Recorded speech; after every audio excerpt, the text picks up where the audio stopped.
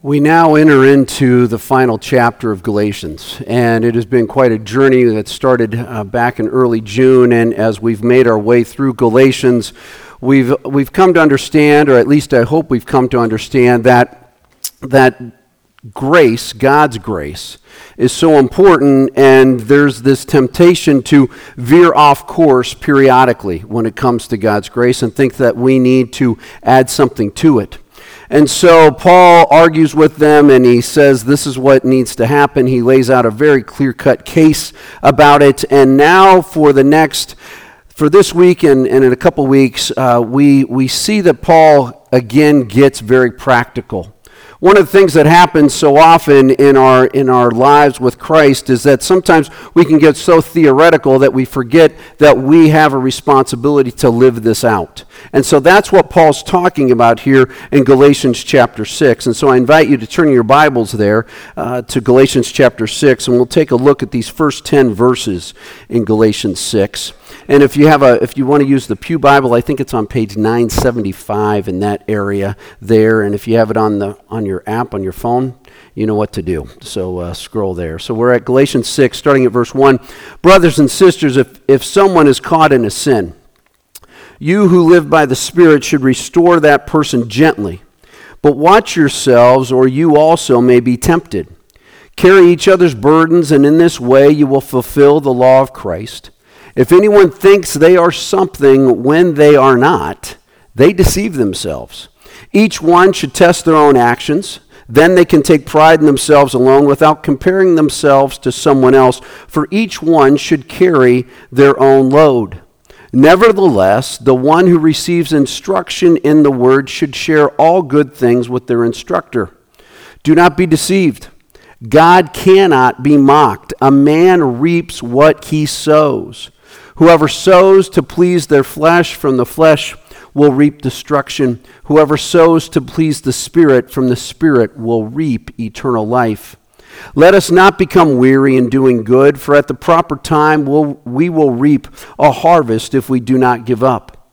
Therefore, as we have opportunity, let us do good to all people, especially to those who belong to the family of believers. Father, we would ask now that you would, by the power of your Holy Spirit, guide us as we take time to look at this passage. And we would ask now also for our good friend Rob, as he preaches up in Hollister. We would pray that your Holy Spirit would use him in great ways there as he presents your good news to the people in Hollister. And Lord, we pray that your Holy Spirit will continue to help us here, and that you would continue to open our ears so that we can hear this wonderful message of grace. That you would open our eyes so that we can see how your grace changes people's lives. That you would open our minds to help us understand how that happens and help us understand how we can be a part of doing the good work that you've called us to do. And that you would open our hearts that we would be transformed to be the very people you desire us to be, that are filled with grace and humility and joy and peace and compassion. So Lord, we lift this time to you. We pray that no one would hear anything that I say, but that they would only hear what it is that you want them to hear and need them to hear. And that for all of us, we would look to you and fix our eyes on you, the author and perfecter of our faith. We love you. In Jesus' name we pray. Amen.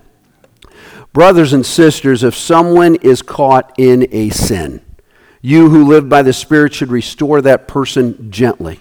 Every single one of us has been there. Every single one of us, if we haven't been there, we will be there at some time. And it's that there are these times in all of our lives when, quite frankly, we blow it. We know what we ought to do, but we don't do it. Or we do the very things that we shouldn't do, or we don't do the things that we should do. Romans 7 is so clear on this, about Paul's struggle with sin and its constant bombardment in our lives and this battle that happens. And Paul understands that. So it's one of the things that I love so much about Paul is he understands real life. He understands that in the midst of what we're going through in life, there are going to be times when we blow it. If that wasn't true, he would not open up with this statement of if someone is caught in a sin, because if it wasn't true that people are going to continue to struggle with sin, he wouldn't need to put this there. But he puts it there because it is true. It is true. People struggle with this. People struggle with sin all the time. And here's a quick list, just as you, and this isn't an exhaustive list, but here's a quick list of people who've blown it, yet the Lord worked to bring about restoration in their lives. Adam and Eve in Genesis chapter 3 royally blew it.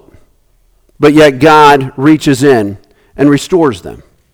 Abraham lied, and God restored him. Moses murdered someone, yet God restores him. David commits adultery, yet God restores him. Samson had a little bit of an issue with anger, among other things, yet God restored him. The entire Israel, all the Israelites, battled with idolatry again and again and again, yet God constantly restored them. Peter denies Jesus Christ not once, not twice, but 3 times.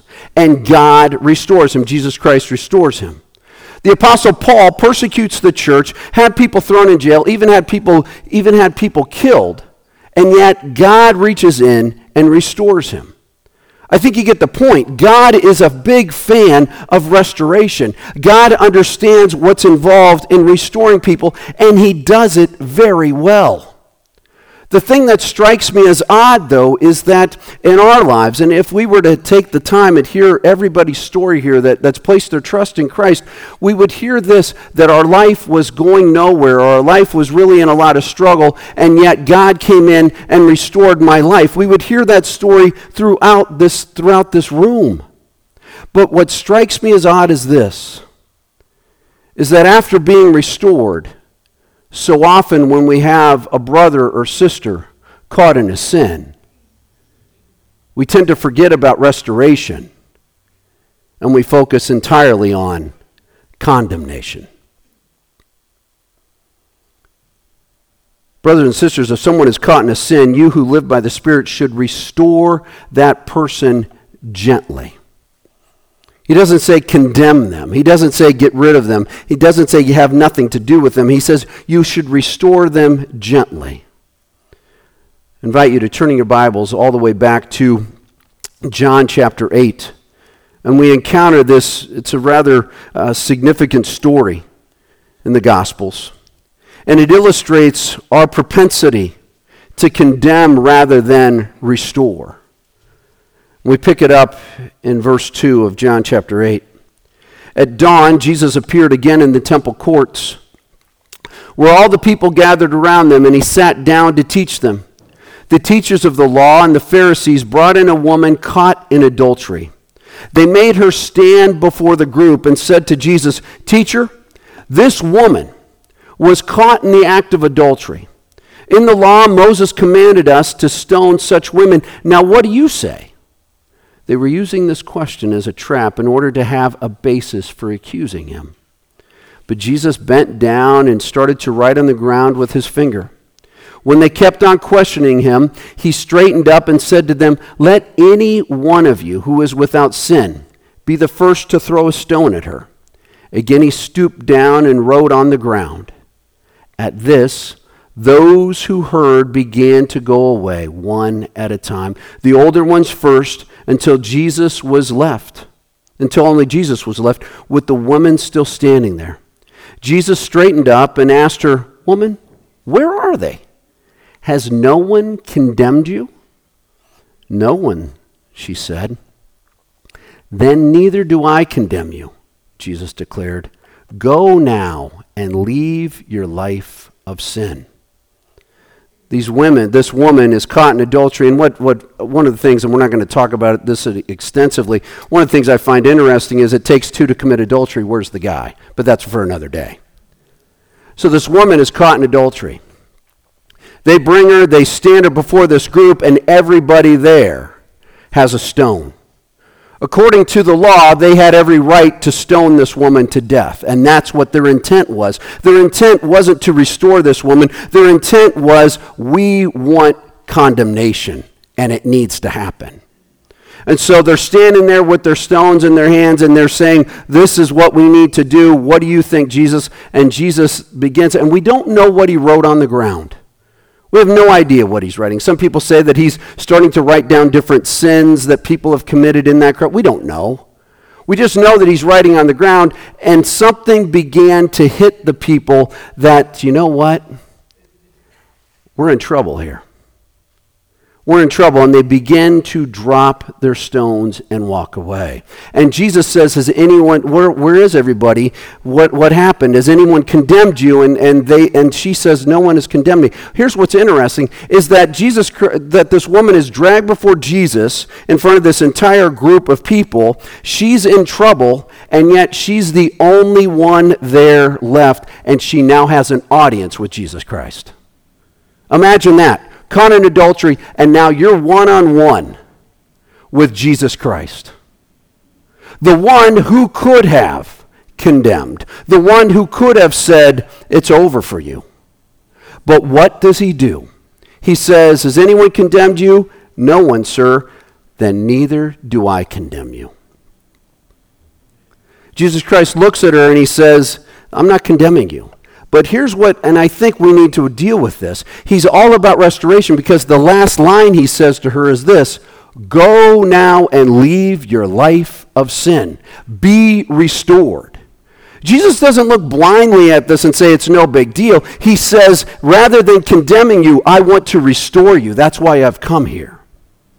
And so perhaps you're here this morning and you're battling through something and you're dealing with sin in your life. All of us are. But what strikes me as important is that this community of faith, First Baptist Church of Salinas, we need to be about restoration, not condemnation. Because when we look to restore people through God's grace, great things happen. Great things happen. But unfortunately, we focus more on the condemnation than the restoration. And he says this, but watch yourselves, or you also may be tempted. Carry each other's burdens, and in this way you will fulfill the law of Christ. If anyone thinks they are something when they are not, they deceive themselves. Paul understands that humanity has issues, that humanity can fall at any time. And he knows this, that we need to come alongside one another in this battle. That's why he says, carry each other's burdens. We need people in our lives to come alongside us and carry us through these different things that are going on in our lives. Galatians 6:2 is our theme verse for the reason why we have life groups.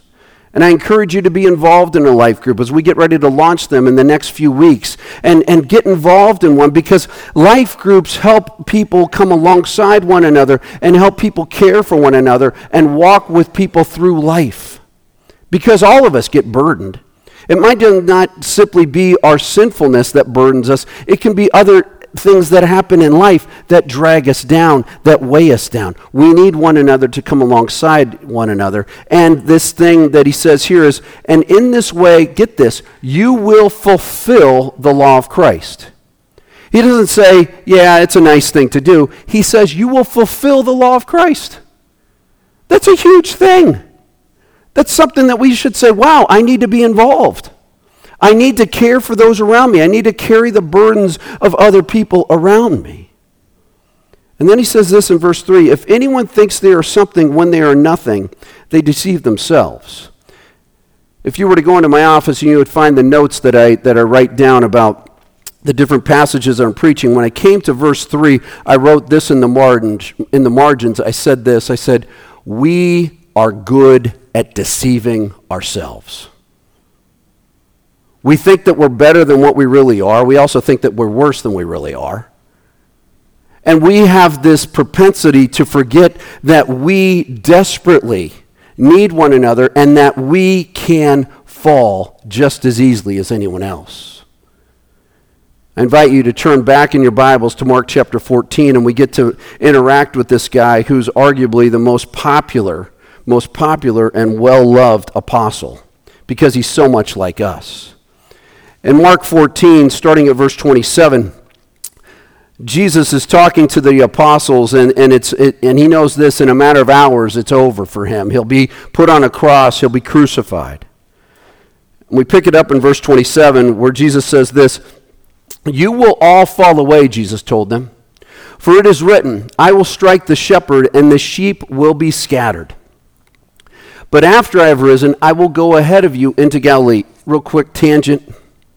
Jesus knows he's going to die, but here's what's great about knowing that he's going to die. Notice what he says. He says, after it's all said and done, I'll meet you in Galilee. He knows he's going to rise from the dead.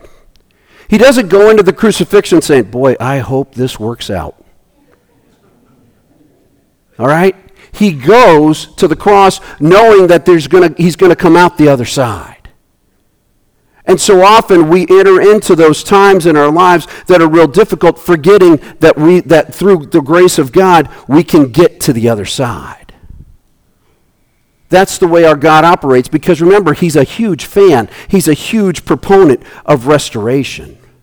So he says, after I have risen, I will go ahead of you into Galilee. Verse 29, Peter declared, if all fall away.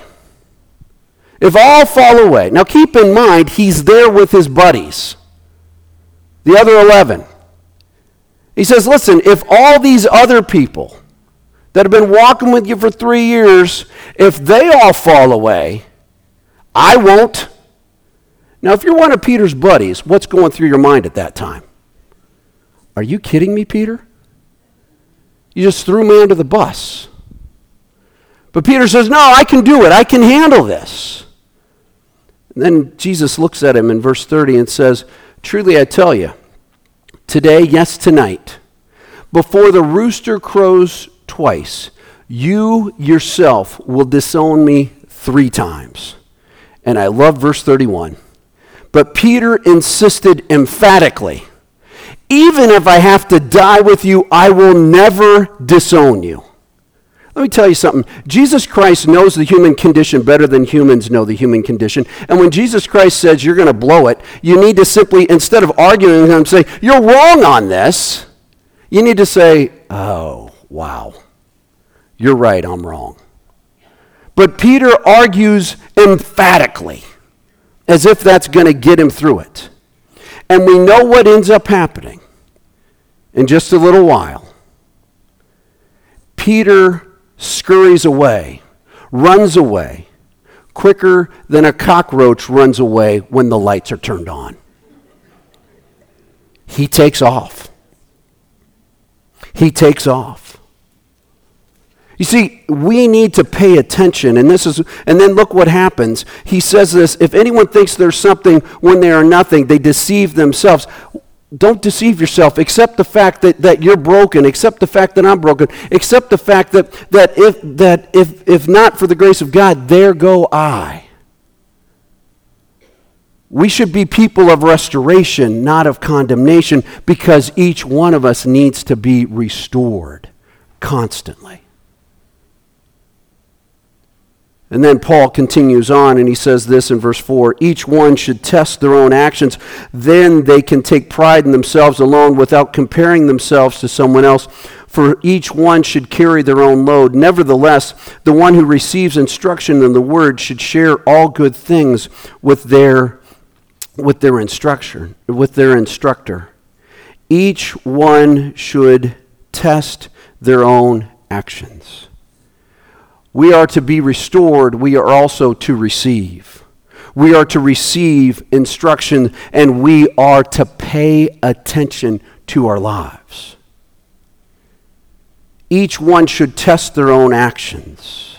Because when we test our own actions, we see who we truly are. In 1960, Israeli undercover agents orchestrated one of the most daring kidnappings of one of the worst of the Holocaust masterminds, a guy by the name of Adolf Eichmann. After capturing him in his South American hideout, they transported him to Israel to stand trial. There, prosecutors called forth just this long line of former concentration camp prisoners as witnesses, and witness after witness after witness accused Eichmann. and shared with the people the heinous things that he did. And one of the last people that was called was a guy by the name of Yehiel Dinur, who miraculously escaped death in Auschwitz. And on his day to testify, Dinur comes into the courtroom and stared at Eichmann, who was behind bulletproof glass. He stares at Eichmann, and the tension in the courtroom built exponentially. As they stared at one another, Dinur looks at him, the man who had murdered many of his friends, the man who personally executed a number of Jews and presided over the slaughter of millions more. As their eyes met, the victim, Dinur, and this murderous tyrant, the courtroom fell silent. Tension continued to build because a confrontation of humongous significance is about to take place.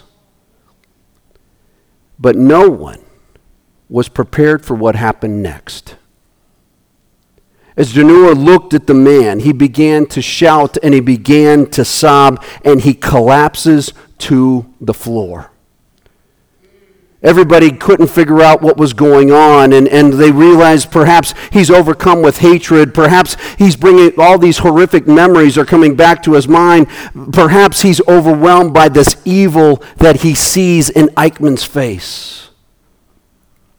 No one understood why he fell to the ground and was sobbing. But he sat there sobbing.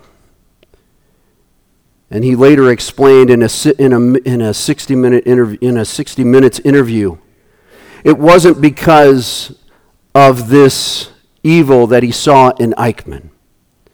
It was because Eichmann was not this demonic personification of evil that Dinur had expected. Rather, he saw Eichmann as an ordinary man just like anyone else. And in that one instant, Dinur came to a stunning realization that sin and evil are the human condition. And he said this, quote, "I was afraid about myself. I saw that I am capable to do this exactly like he." His remarkable statements caused Mike Wallace, the interviewer, to turn to the camera and ask the audience some very painful questions. How is it possible, and this is what he said, how was it possible for a man to act as Eichmann acted? Was Eichmann a monster, a madman? And then he slowed down and said this, or was he perhaps something even more terrifying? Was he normal, just like you and me? Dinur's shocking conclusion was this: Eichmann is in all of us. So when Paul says this in verse 4, each one should test their own actions, the reason why we do this is because we realize as we test our own actions that this evil, this propensity to do some horrific things resides within each one of us, and we desperately need God's grace to carry us through. Each one should test their own actions. It's through this constant examination where we receive God's grace that we then can go out and do what needs to be done. He says this, after you test your own actions, you can then take pride in yourselves alone without comparing themselves to someone else. Again, Paul understands the human condition, and our human condition says this: I'm going to compare myself to somebody else. Comparison shopping always leads to It's just a loss. It's a losing venture. And yet we do it all the time. We look at another person that we think we're better than, and instead of us coming alongside them and helping them, we sit there and we look down on them, and pride begins to fill us up, and it becomes all about us. Or perhaps we get around people that are so charming like myself, and you can't help but just say, I wish I was more like him. And we walk away defeated. That's a joke, by the way. Some of you got it. But in both instances, either we think more highly of ourselves than we ought, or we think more lowly of ourselves than we ought. When we compare ourselves to one another, it's always a losing venture. And the writer of Hebrews says this, he says, we should fix our eyes on Jesus Christ, the author and perfecter of our faith. For when we fix our eyes on him, there's no more comparison. It's just, he's my God. He's the one that I desperately need. For each one should carry their own load. And then verse 6, nevertheless, the one who receives instruction in the word should share all good things with their instructor. Christ followers are to be lifetime learners. Periodically, I say this in the Ponder this email that goes out every Friday afternoon. Periodically, I ask this question, what have you learned about Jesus Christ over the course of the last 6 months? The reason why I ask that question is this, is that so often we forget to learn. We forget to say, Lord, how do you want to teach me? How do you want to guide me?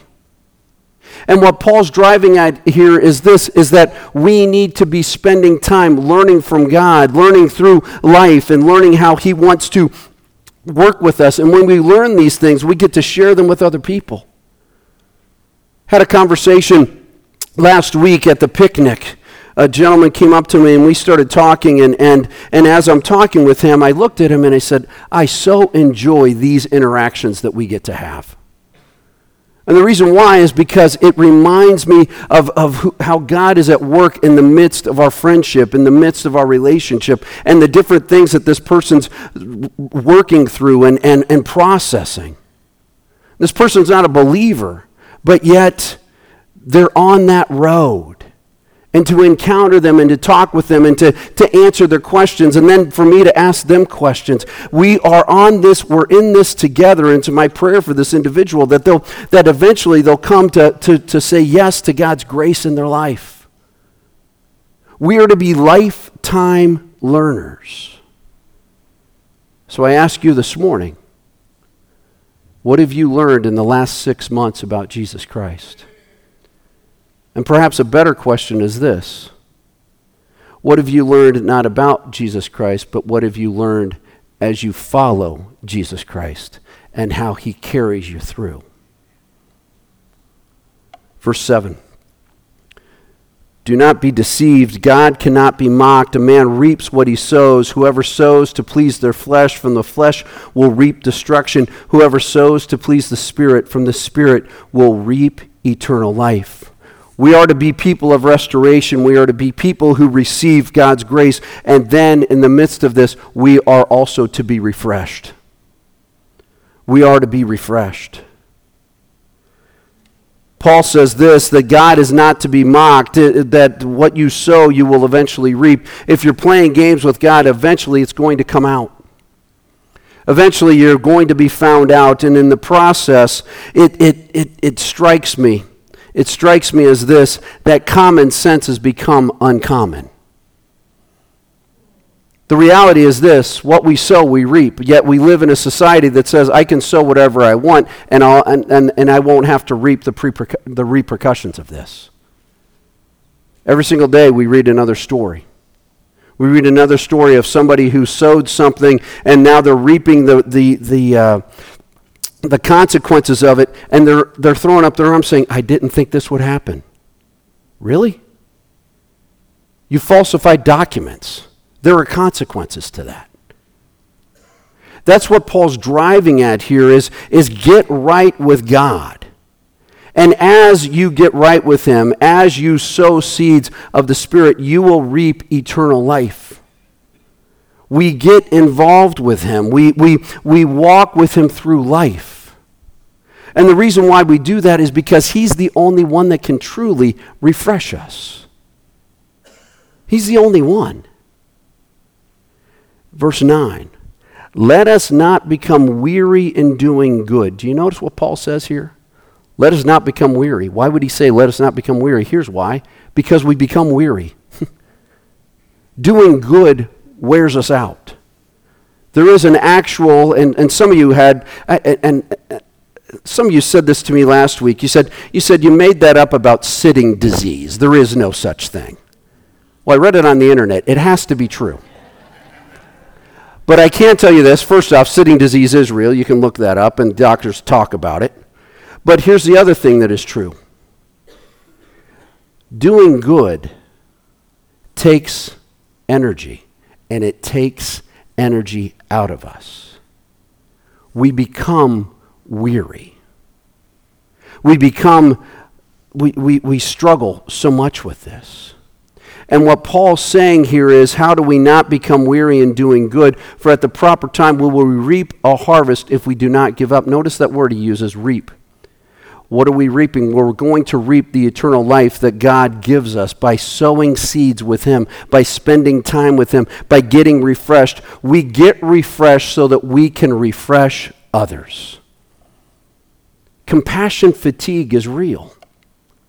We just don't, we look at people and we want to help them, but we have nothing in the tank. Why? Because we ourselves need to be refreshed. Therefore, verse 10, therefore, as we have opportunity, let us do good to all people, especially to those who belong to the family of believers. Let us do good to all people as we have opportunity. And there are opportunities every single day in each one of our lives to do the good that God's called us to do. I'm not going to list all these different possibilities, but you know what I'm talking about. There's common sense here. When you see the good you ought to do, you ought to do it. Not so people can say, wow, wasn't that a good thing you did, but so that people can say, wow, look at how God is working in their lives. There are opportunities around, and we need to be refreshed so that we can do the good that he has called us to do. And then we have to accept this truth, that sometimes in life we need someone who never misses an opportunity to do good. We need somebody who looks into our lives and into the lives of other people and says, something needs to change. In your Bibles, go back to Isaiah chapter 59. And the prophet Isaiah writes some very, very profound words, especially in light of what we just read in Galatians 6.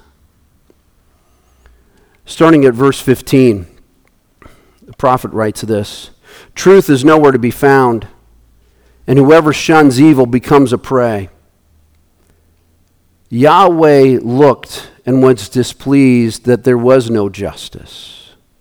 Folks, we live in a world where justice is uncommon many times.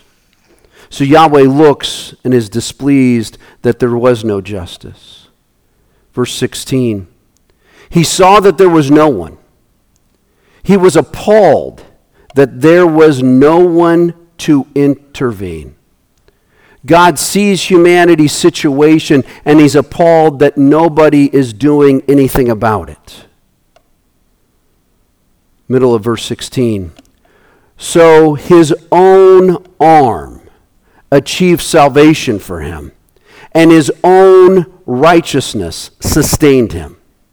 He put on righteousness as his breastplate and the helmet of salvation on his head. He put on the garments of vengeance and wrapped himself in zeal as in a cloak. According to what they have done, so will he repay wrath to his enemies and retribution to his foes. He will repay the islands their due. From the west, people will fear the name of Yahweh, and from the rising of the sun, they will revere his glory. For he will come like a pent-up flood that the breath of Yahweh drives along.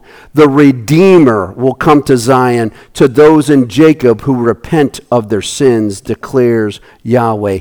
God never misses an opportunity to do good.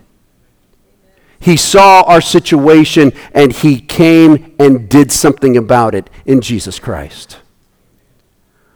Yes, we grow weary in doing good, but Jesus Christ does not grow weary in doing good because he knows how to restore. He knows how to help people receive his grace. He knows how to refresh people. And perhaps you're here this morning, you need to be refreshed.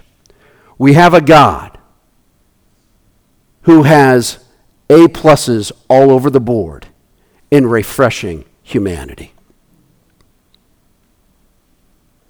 Do you need to be refreshed this morning? Do you need to be restored this morning? My prayer is that we would receive His good grace. I'm going to invite the worship team to come back up and get ready to walk us through these next couple of songs.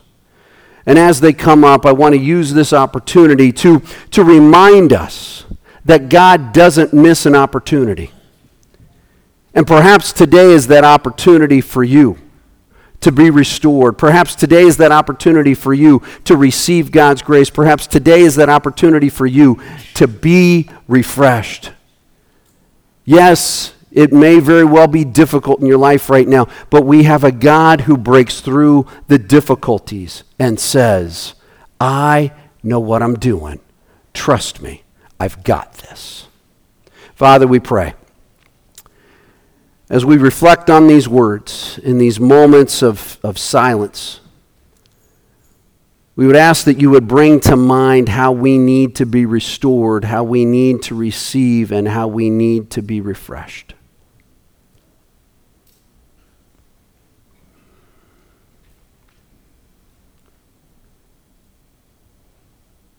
And Lord, we thank you